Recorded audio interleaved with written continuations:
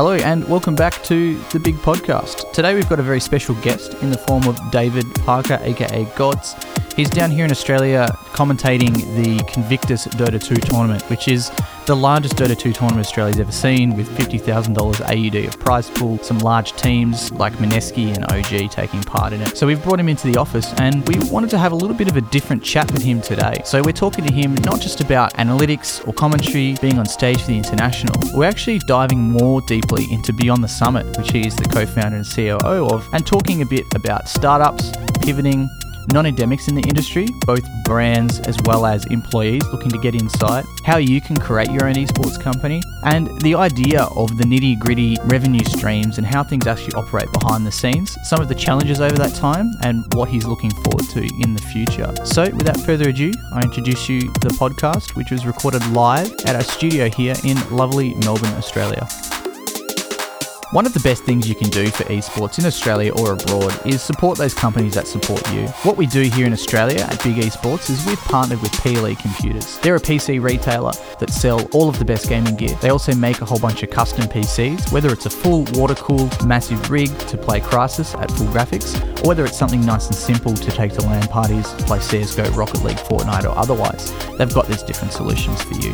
What we're doing with PLE is, instead of just a general advertising partnership, we're trying to educate audiences and we're trying to grow the local scene. So PLE are working with us on our mentor courses, where we're providing discount on both shipping and parts to the people that join in. We've partnered with them on our high school boot camp, where we're educating high school students on mental health, physical health and wellness, along with technology integration, understanding how they can take apart and build their own computers and save money on pre-builds. We're also working with them on this podcast, which we're hoping is educating all of you, not only on just talking to cool people and understanding how they think and feel, but what their struggles are, how their businesses work, and how the back end works. So if you're looking to support a company that supports the scene, make sure you check out PLE at ple.com.au and grab yourself a bargain. All right, David, thanks for coming in today, mate. Do you want to just give us a little bit of an introduction about yourself, maybe a little bit of indication on your history, and then a quick summary of what you're doing today? I'm an Australian Dota 2 commentator who founded the US-based broadcasting studio called Beyond the Summit. I used to be a professional Dota 2 player a long time ago, over 10 years ago, playing here in Australia. So I have my roots in the Australian Dota scene, but eventually kind of branched out into the commentary scene and found myself commentating international events, and then over time setting up what was initially a Dota 2 broadcasting studio in the US. Yeah, and how do you find that, being an Aussie over in the US? Do you find that they love your accents, as is the cliche? Do you find there's a bit of a pushback from the locals, or is it a bit of just a big happy family at BTS? Oh, it's definitely a happy family. It definitely something that also helped me stand out as a new commentator. You look around at the esports scene, a lot of the events, as you'll see a lot of Aussies, a lot of Brits, a lot of people who, I guess, have that voice that people associate, at least in esports, with commentating.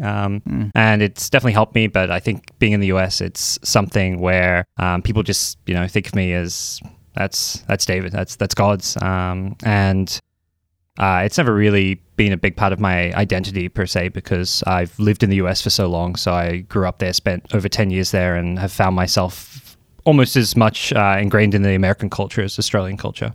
Yeah, I find it really interesting in the Dota scene. We have so many Aussies at the top. Obviously, people like yourself. We've got Toby1, and especially on the appearances side of things. But it's obvious that our scene here, as far as the localized content, isn't so much developed. Do you find that the Australian scene not being developed is what pushed you to go overseas and do a bit more? And do you think that's maybe the same for some of the other people that have moved over? Yeah, definitely for myself, and even before I left Australia, Toby1, who's one of the biggest Dota 2 play-by-play casters, he left Australia to join Dota in Germany. The single reason is there just wasn't a career for us here in Australia. There wasn't a developed Australian scene. This was back in 2011, 2012. There wasn't a way for us to make a living broadcasting Dota back then. We didn't have the necessary infrastructure, things like just internet to stream off of, and even things like tournaments and studio support, things that like Join Dota for Toby or that I created in LA was just something we couldn't really build in Australia because it was still very early days. And I feel like the Australian esports scene was still very much in its infancy back then, whereas in other areas like America, Europe, it was already becoming much more welcomed. There was a lot more support from sponsors, from different companies looking to build things there. And it felt like, at the time at least, Australia was lagging a little bit behind. And I guess you might agree with this, is that esports is in this interesting space where you can't just own a percentage of the market, come in and expect your company to thrive by taking 10% of the market share from your competitors. It's a lot of building the market as it's growing. How do you find that it works in esports versus some of the traditional space? Are there any unique campaigns you've had to do with some of your competitors in the space to be able to make more money for everyone? Yeah, I think we had to learn that one the hard way, perhaps, because we came into the space and we're very much looking to, I think, fall for that pitfall that so many people do, which is, we got to, compete for our share of the pie. I think it was over time that we learned, hey, we're all better off working together to grow the scene. So we learned to cooperate and coexist with other Dota 2 broadcasting studios, companies like Join Dota, more recently companies like Moonduck in the US, who's another Dota 2 broadcasting studio. We also learned that we don't need to, compete with the ESLs, the DreamHacks who are running Dota 2 events, the PGLs, because our event's going to fill its own niche and it's going to engage the community in a different way and provide a different value to the Dota scene and the community to what they're doing. And what they're doing is going to, bring in more players, bring in more hype and interest. And what we're doing is going to keep, focus more maybe the casual, fun personality side of the players, the scene, and just our events kind of look at what the viewers just don't see because it's normally away from fans, it's more personable. And so I think all of us have realized, we have to cooperate, try not, compete to get all the top teams at our events and try and screw each other over because at the end of the day, if we can all help grow the size of the pie, then we're all going to be in a much better place. Yeah, so talking about some of those other companies you mentioned, like Moonduck and Join Dota, etc., it seems that there are quite a few of these broadcasting studios within Dota 2, and it's not so common in some of the other games. Do you think it's the way that the tournaments are operated in, or the way that the business case works in Dota 2 lends more towards this? Or do you think there is definitely some room for either yourself or for other companies to open or expand into other games, say Counter-Strike, Overwatch, Rocket League, etc.? Yeah, the big difference probably with Dota compared to those other games is just Valve. Valve are hands-off as the developer. They have not created an official league for the game like Riot have done with LCS, like Blizzard with the Overwatch League. They've never gone for any kind of franchising model or just official pro circuit until the last couple of years where they introduced the Dota Pro Circuit. And even that was still a very hands-off approach where it's not really Valve events. They're just Valve sanctioned events that work towards TI, but they're still operated by all these third-party organizers. So I think Valve's hands-off approach and the fact that anyone could come into the scene and just run tournaments meant that it was an entirely free market for companies like us, BTS, to leverage the fact that we could just go and commentate tournaments other people are running. We started off as just a third-party broadcasting studio. We didn't run many of our own events outside of some small online ones. It was only maybe the last 4 years or so where we started running summits and our own first-party content, because that was kind of the shift that we took to keep up with what we saw as like just the changing trends. And we kind of found a niche for ourselves where if we wanted to grow and expand and do bigger things, we would need to run our own events and have our own vision for where we could shape and push the Dota scene. So I think it was also very unique because it's such a global audience. That's the other reason why these studios exist in Dota, because so many of these tournaments are run out of Eastern Europe, in Russia, in Ukraine, in China. So there was this big gap where these events being run by like a Chinese operator didn't have an English broadcasting partner. They didn't really see the English audience as their audience either, so they weren't really looking to broadcast their events in English. And we just came in and said, hey, look, there's a demand for this. People want to watch this. People want to listen to this. So our initial business model was built around kind of bridging that gap between the Western community and the Eastern community, since there was this really high level Dota being played that wasn't being consumed by the Western viewers. And do you find any sticking points in that area? Because you identified, obviously, that BTS runs some of your own events, as well as you can function as a commentary suite. And I assume that you yourself as a talent can even function separately. So you've almost got 3 different tiers of ownership there, or 3 different tiers of service. Do you find any pushback from the PGLs, the ESLs, etc., in those relationships? Yeah, it's definitely a balancing act for me specifically, because I'm probably one of the few talent left at BTS. We've kind of stepped away from being a talent house where initially when we first started, we were just broadcasting Dota. Everyone we hired was directly working on Dota as a commentator for the most part. We had of our first 7 employees, 5 of us were Dota 2 commentators. One of them was doing production and another was helping run our hospitality for our events. So over time though, now I'm probably only one of the few kind of full-time talent left at Beyond the Summit. Dakota's still doing a few events, but our shift has been more towards being a first-party event operator, doing services for brands and sponsors like white label events, campaigns for them. So for me personally, it's definitely challenging because I still go to those events as talent that someone like, PGL is running, but then we're also, competing in some sense as a fellow event operator. So figuring out how to balance those two things, I guess, is the best way of putting it, has been definitely a challenge for me.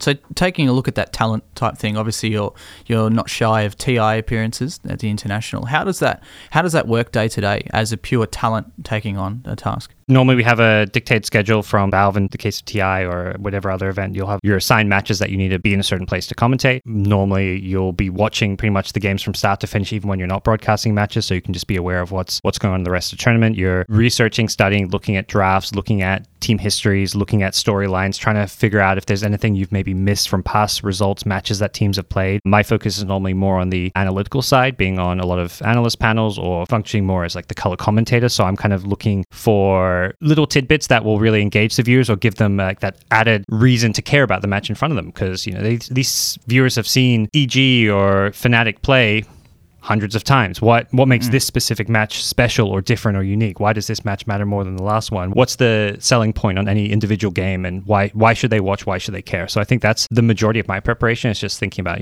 what's the storyline here? What's gonna sell to the viewers to make this as engaging of an experience as possible for them? Yeah, so staying on that same track of the talent, is there a training regime or anything specific that you go through? So not necessarily even keeping your knowledge up to date, but how do you develop your skills as a commentator, just like a player would day to day develop their aim and their muscle memory? I think there can be. I would say personally, that's something I was always been very self-taught. For me, most of my improvement has been in the past looking at my own commentary with colleagues. So like myself, LD, Ben, Merlini, we used to just sit down and sometimes watch games that we commentate together, give each other feedback and talk about whether it's phrases we overuse, whether it's different ways we need to work together, because we're often commentating in duos. So trying to improve our rapport and just really analyze and assess things that did and didn't work.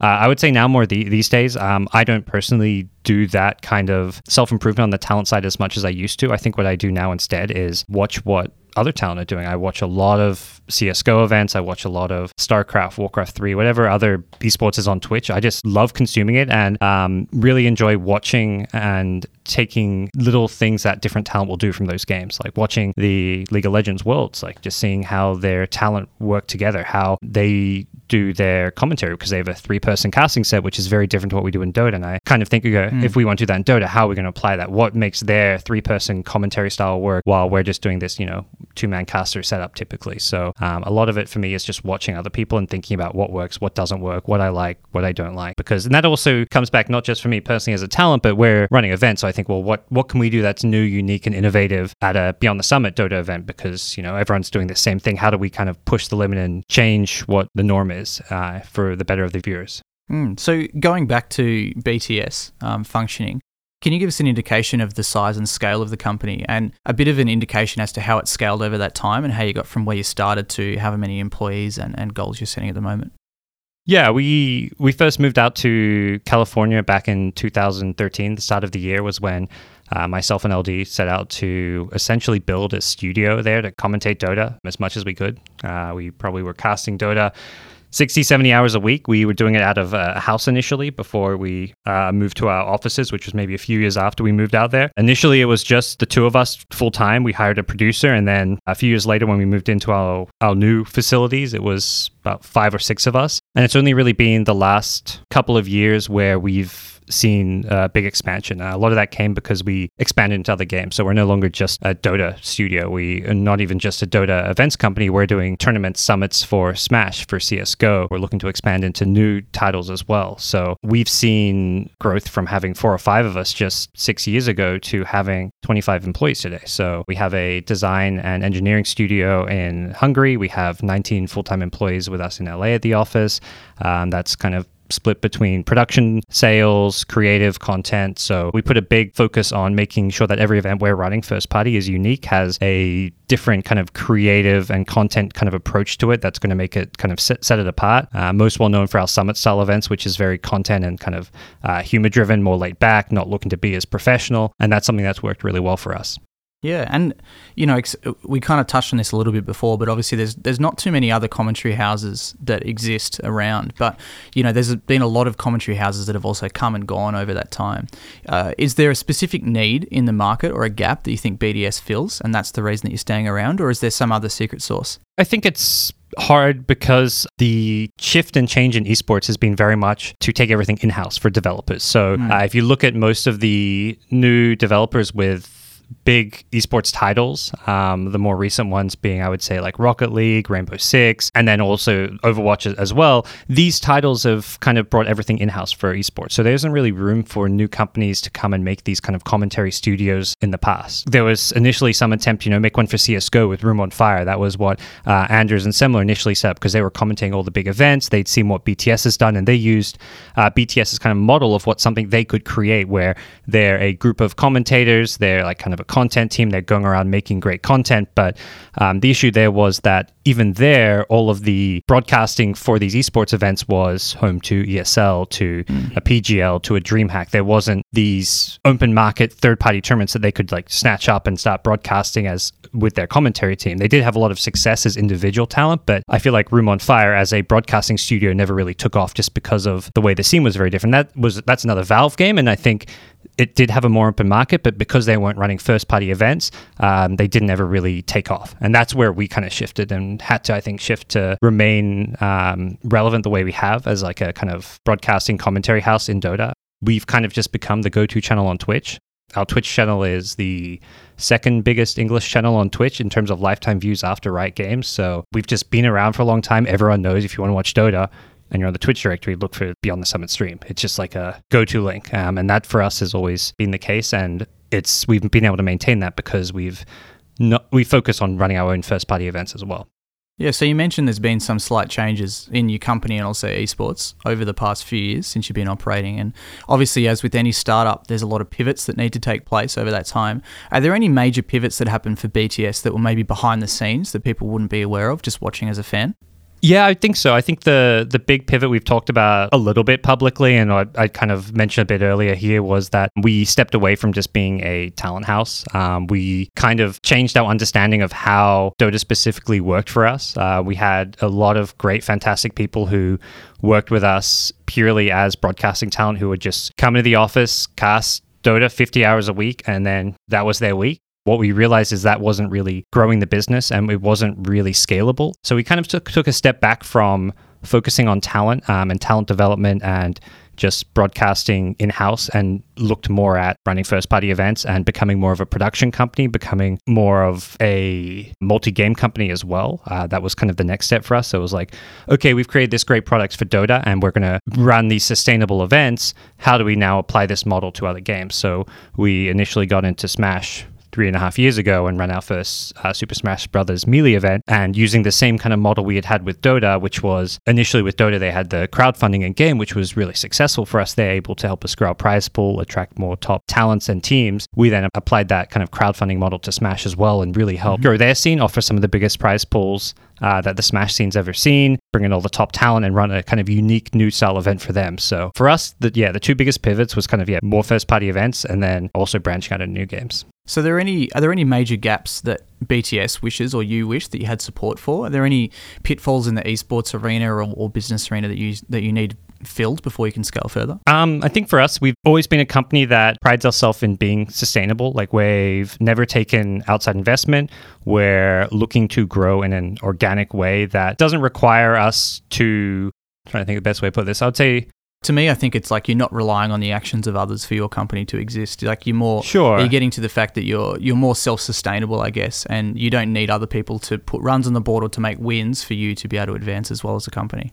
Yeah, I'd say that's true. And I'd say another big part of it is we've been self-sustainable, but also focused on not just self-sustainable in terms of the finance of the company, but also in terms of the employee health, because I think we've want to not require employees to be overworking. We've also want people to work on stuff they're passionate about. We found the most success, all of our best new products we've done, things like initially the Summit, things more recently like we did an event called Bot TI, and also the games we branched out to, which was initially Smash, later CSGO. We've done a Dragon Ball Fighter game, which was a big hit. These events have been successful for us because we have people that were passionate about them and really wanted to drive and push them forward. So we've kind of stepped away and turned down different content and events that didn't appeal to us. We've not really, pursued doing certain games that we don't necessarily think are bad games, but they didn't appeal to us. Things like, PUBG when it was really big, things like Fortnite right now. For us, it was easier just to say, look, we could do an event for Fortnite and, find some sponsors and brands who want to get on the Fortnite hype and throw some money at us, but we don't want to do that. We want to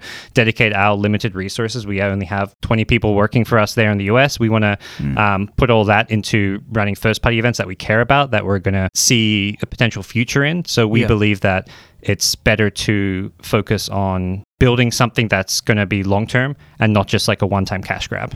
Yeah, for sure. So talking on that cash angle, lovely segue, I know. But talking on the cash angle, how does BTS function revenue stream wise compared to a traditional caster house or even a traditional talent or tournament operator? And do you find that there's more safety in those revenue streams that you bring in? And is that part of the success that you've seen? Yeah, I think for us, a lot of our revenue is coming in from traditional streams that other organizers have, which is primarily distribution and sponsorships, which was where we saw those as revenue streams that would scale a lot more compared to the talent side of things, which was just talent fees for being hired to events. That was kind of very slow linear growth for us, and there was only so much expansion we could do as a company, just focusing on the talent and commentary side of things, which is where we looked at sponsorships, we looked at running our own events, we looked at distribution with Twitch, with foreign language partners in different regions and linear TV, and saw, okay, this is actually where we need to be focused.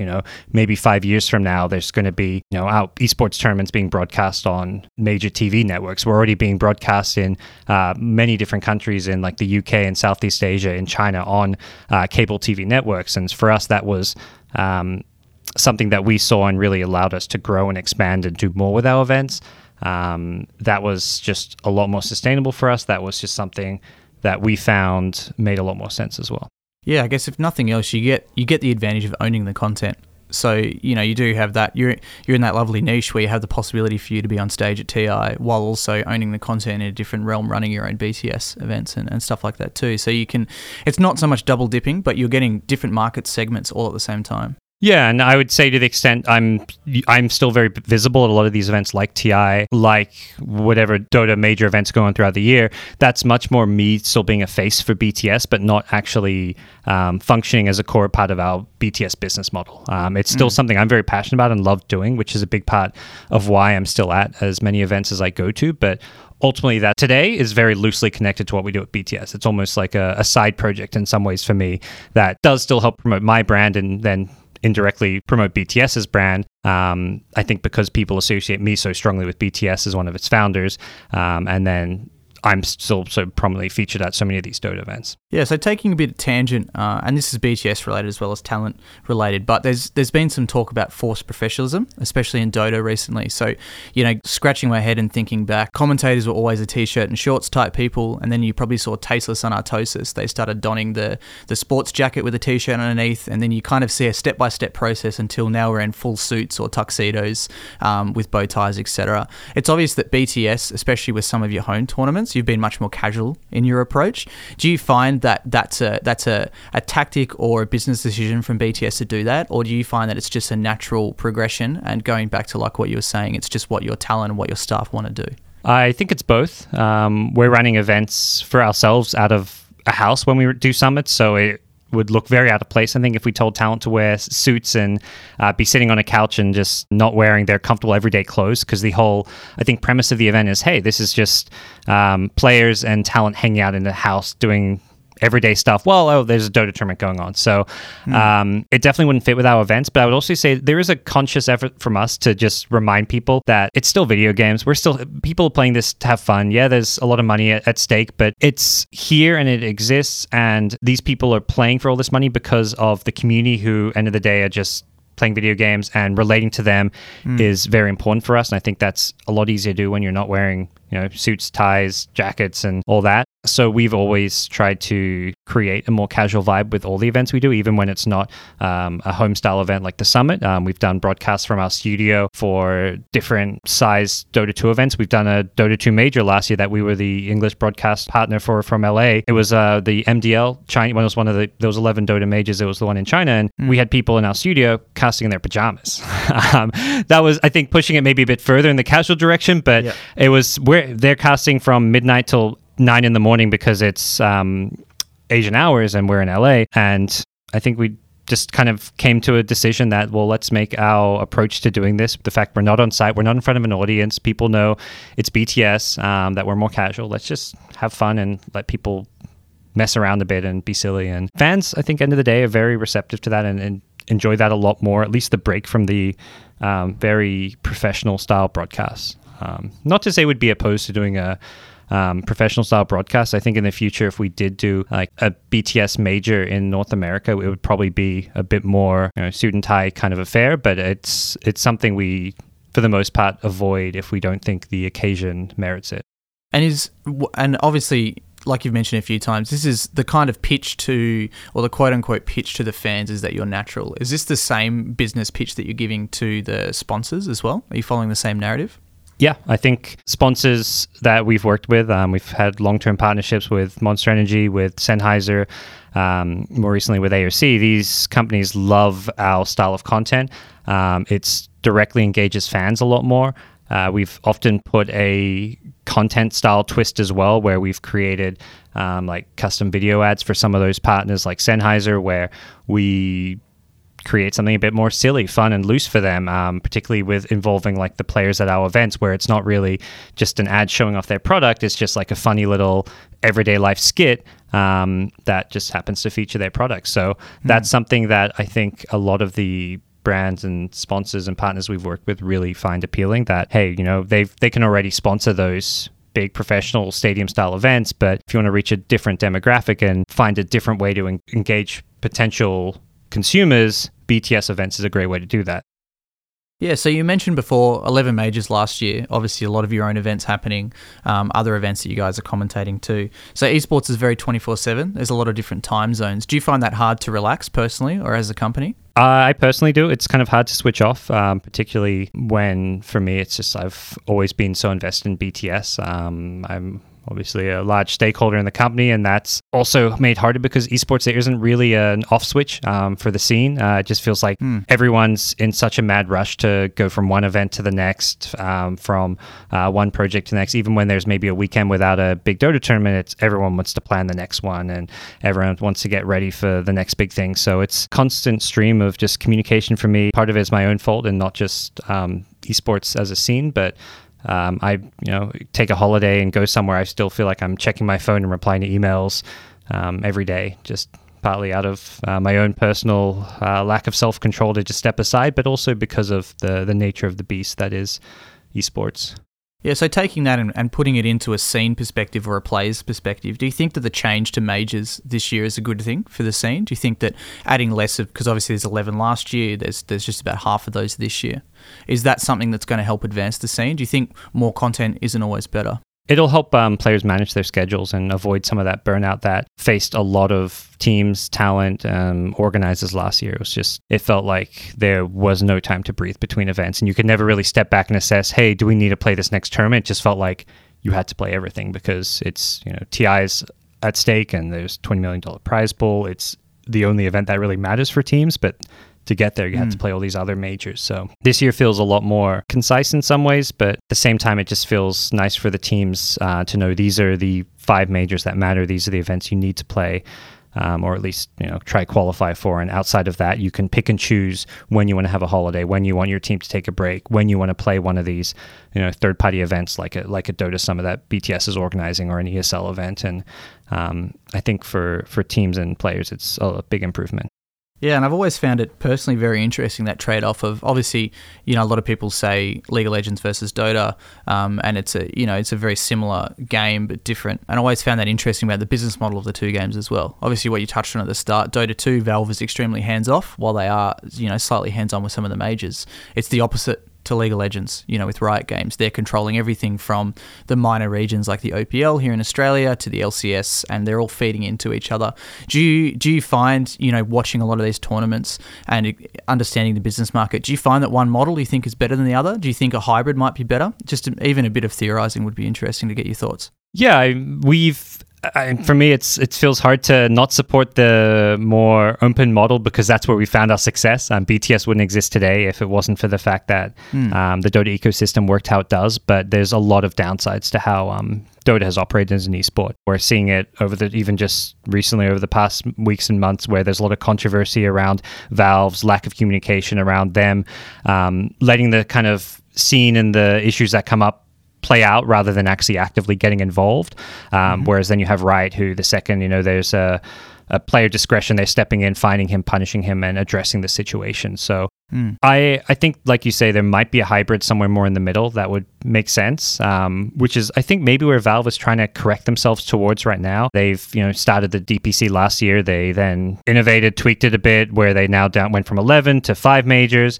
They're far fewer events. They're just looking at it in a way where we've got this season that builds towards TI, and each event throughout the year that's a part of the DPC makes sense.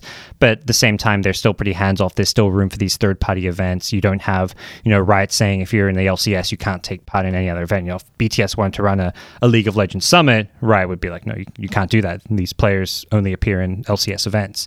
So I think what's best for the fans is different to what's best for the game developer, which is going to be what's different to what's best for an event operator or broadcasting studio like BTS or an ESL, for example. So it's trying to find the right balance. I think a lot of developers are just taking the approach of doing what's in their best interest, which is where you find Riot, Blizzard, and these companies that are very restrictive of their game IP, and also even their players and their IP, and they want them to only be playing in official developer sanctioned leagues and events. So ultimately, I don't know if that's what's best for the fans, but those companies both create a fantastic fan product end of the day, so it's definitely not a bad thing.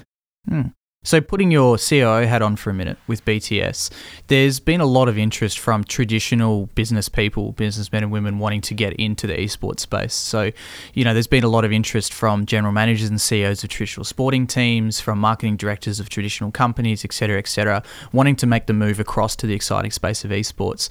Where do you find the balance is of esports experience versus business experience? And what can a traditional business person do to kind of skill themselves up? And what are you looking for BTS if you want to bring one of those people in?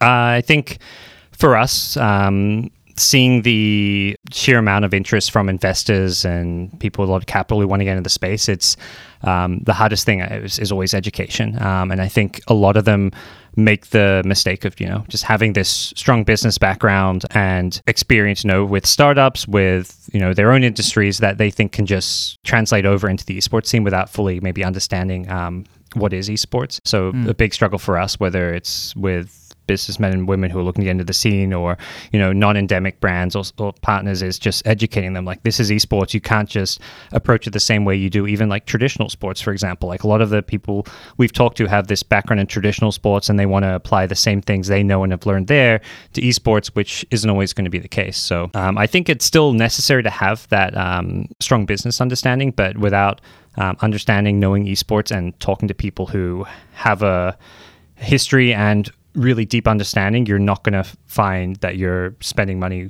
wisely in esports. Is your advice similar for non-endemic brands that are looking to invest some money into the space as a sponsor or a part owner of something that's happening? Yeah, I don't think it changes. I think it's really comes down to, talking to the right people all the time, or being really diligent about doing your own research. I think there's ways that you can learn and understand the scene without just having to go to someone to get consulting on the scene. That's definitely the quickest and maybe easiest way, but then you're also taking a chance on whether you're talking to the right person or not. But ultimately, I think you have to be understanding that what works and how the esports system is ran is just very different anywhere else. It's still new and young, and I think a lot of brands see that and think, well, you're doing something different, but that's because you're this new industry and you're just doing it wrong. But ultimately, we have this huge market share, particularly of the young demographic, who people are watching more esports on Twitch than they are like a lot of these professional sports these days, and that's for a reason. That's because we're doing something right, even if these more like traditional businesses will come in and say, oh, you need to change and fit the model of what already exists with TV and traditional sports, which end of the day isn't why esports is where it is today, or gaming in general. Yeah, I find that really interesting, and that last comment definitely strikes home for me a lot. I get a lot of questions from people in the Australian community that say, what do I think about traditional broadcasters or even just fans of sport or sport leaders that say, esports isn't a sport or it's not a real thing. And I follow the same of what you're saying, is that we have such a large market here. We're building our own industry, and you can see definitely from some of the non-endemic campaigns that come in that haven't done it right, the market really dictates and is very vocal about what they want and what they like and what they don't like. And that you often see that, a company either needs to come in quite hard but with open hands and say, look, we're investing a lot of money into this space because of these reasons, or, a very good case study we've seen here in Australia with McDonald's, with Blizzard, is they come in extremely softly and they start off just by putting one little logo here and another little logo here, and then kind of ramping up their exposure from there. So are there any case studies you think that might be good to look at for someone who you think that's doing it well at the moment?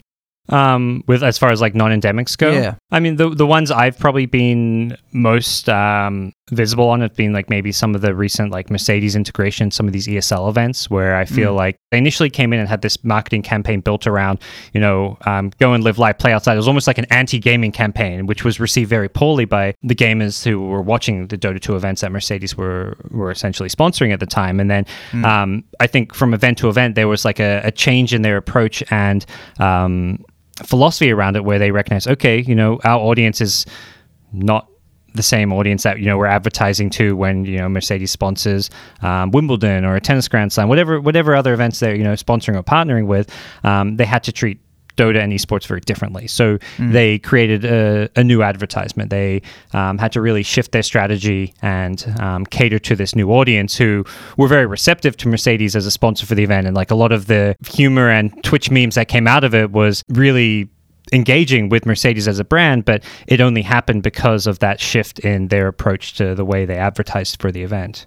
Yeah, and keeping that same flavor of non-endemic brands, I'd be interested to see your thoughts on this of a brand segment or a market segment you'd like to see come into esports. So an interesting one for me is white goods brands. So as with a lot of people in esports, I moved out of home at 19 to work in the industry, to start doing that kind of stuff. Had no idea what fridge, washing machine to buy. I had little idea what TV to buy. Generally, it was monitor brands that were already spoken to me, through watching tournaments and engaging with Twitch and YouTube, etc. Are there any special market segments you think that should be getting into the space that aren't thinking about it so far? I would love to see more kind of healthy living brands get in. I think that's something which gamers are not aware enough of their own personal health. And I think a lot of particularly living in California, it's a very, very green state, very health conscious state. And I think gamers are receptive, becoming more receptive to their own personal health, particularly professional ones. Even just everyday casual gamers at home realize,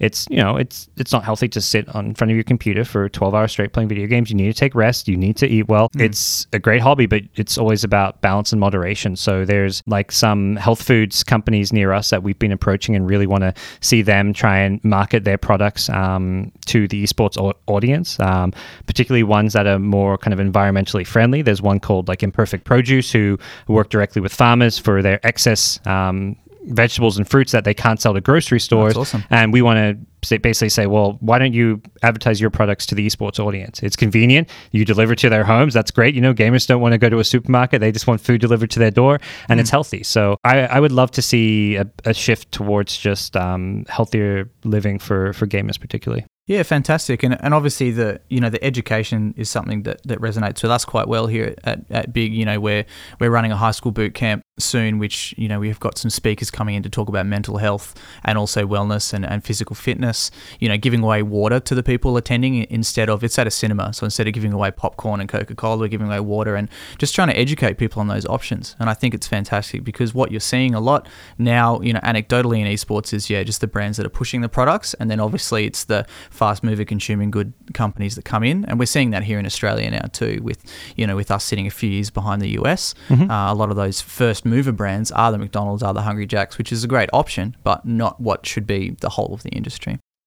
Yeah, and I think even, you mentioned giving away like the water bottles instead of your traditional snacks. That's something which even recently within esports there was like a stay hydrated campaign where it was just like constantly being talked about. They were like on different tournaments, like, look, viewers at home, players here, always, stay hydrated, drink water. And it's great to hear those kind of things are really starting to take off. Yeah, fantastic. So let's say that you're a young Gods in 2018. You're 17, 18 years old, and you've got the goals and aspirations to commentate at TI 11, for example. What are some of the actionable steps, and what's some of the process that you can take and goals you can set to get from where you are now to on stage with Toby Wine casting the grand finals? I think it's just, I think the hardest thing for me is people who often come up to me and ask, like, what do I do? And I think a big part of it is you just got to go and start doing it. If you, one, be passionate about it, two, find your niche, and don't question whether you're doing the right thing or not. Like if you're enjoying it and doing it, if you're passionate and just doing it because you're enjoying it and not purely like out of this, okay, I'm going to make a career out of it and see this, be at TI 11 casting alongside Toby, I think you've got the wrong approach. You need to just be at least approaching it initially as something where it's not going to be a career on day one. It's something you do need to build towards. It does need to be something you're legitimately willing to put time into improving. You need to grind a lot. You need to really hone your craft. And I think a big part of that is figuring out, what is your niche? Are you going to, what style of caster are you? Are you going to be, play-by-play, color? What do you offer that's different to someone else? I think a hard realization for a lot of new casters that I talk to who'll come to me and be like, well, how do I get to these events? There's all these, last year there was 11 majors and 11 minors, and a lot of these newer casters felt like, oh, it's just the same talent going to all of them. Like, how do I break in? Why can't, like, they're casting a lot of these online smaller qualifiers, smaller events, like, well, how do I get a shot? And it's like, well, who are you going to replace? End of the day, it's like, if you're going to be at this event, that means maybe someone else isn't going to be there. There is a lot of events. I think there's a lot of gigs out there, but there's still a finite number. So you have to find a way to make what you do different and set yourself aside from the competitive field. At the same time, a big part of that is not being too competitive about it, because you have to, end of the day, when you're at these events, work alongside everyone else there. You're essentially a team who has to create the best viewing product for the audience. So having the right mindset, being likable, being approachable, being willing to listen to feedback is very important as well.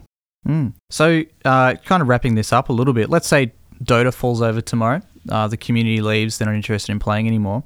What's the next in-line passion for you? Is there any specific game that you commentate, or would you put your business hat on full-time and just be running BTS?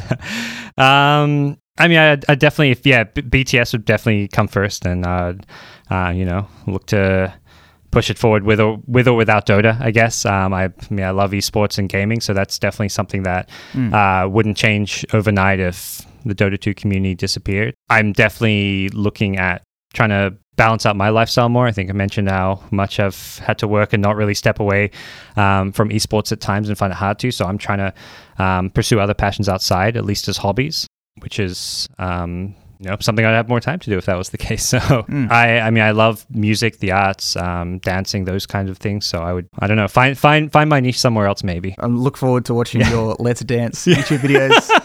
Hopefully with Slacks, actually. That'd be good. Hopefully with Slacks. So where can people follow your work and see what you're doing? Yeah, follow everything BTS does.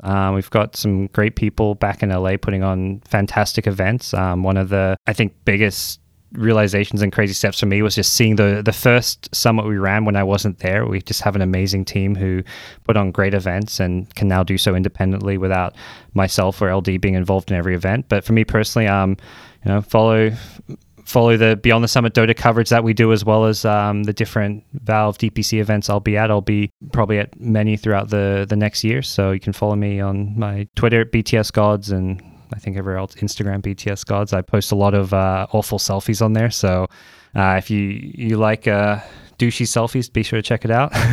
Fantastic. So wrapping this one up, obviously you're back here in Australia at the moment for the largest Dota 2 tournament by a long stretch we've ever seen. You've seen a lot of the international esports scene and how it's developed. Are there any poignant goals or tips you can give for the Australian esports scene, which is, sitting 3 to 5 years behind the US, as to how we should look at things as we develop and move towards a very professional and large industry? Yeah, I think the biggest thing is to focus more on growing the scene and not competing for what's already there. I think that's always been the hardest part from a pure business point of view for an individual, and also for different companies in the space, is just recognizing that your real competitor isn't that, the team that you're going to be playing in your next tournament, who you're fighting for the number one spot in the tournament for. It's, it's your biggest competitor is, the growing the audience, is awareness, is making that watching esports becoming more accepted, more normalized, and just more welcome in Australian society and in the community here. All right, fantastic. Thanks for coming along today to the Big Esports podcast, and look forward to watching this weekend at the Convictus Dota 2 tournament. Thank you. Thanks for tuning into our podcast today. For show notes, relevant links and upcoming projects, you can check us out online at bigesports.gg or follow us on our social medias at bigesports_gg. Today's podcast and all of Season 1 and Season 2 has been brought to you by our sponsor, PLE Computers.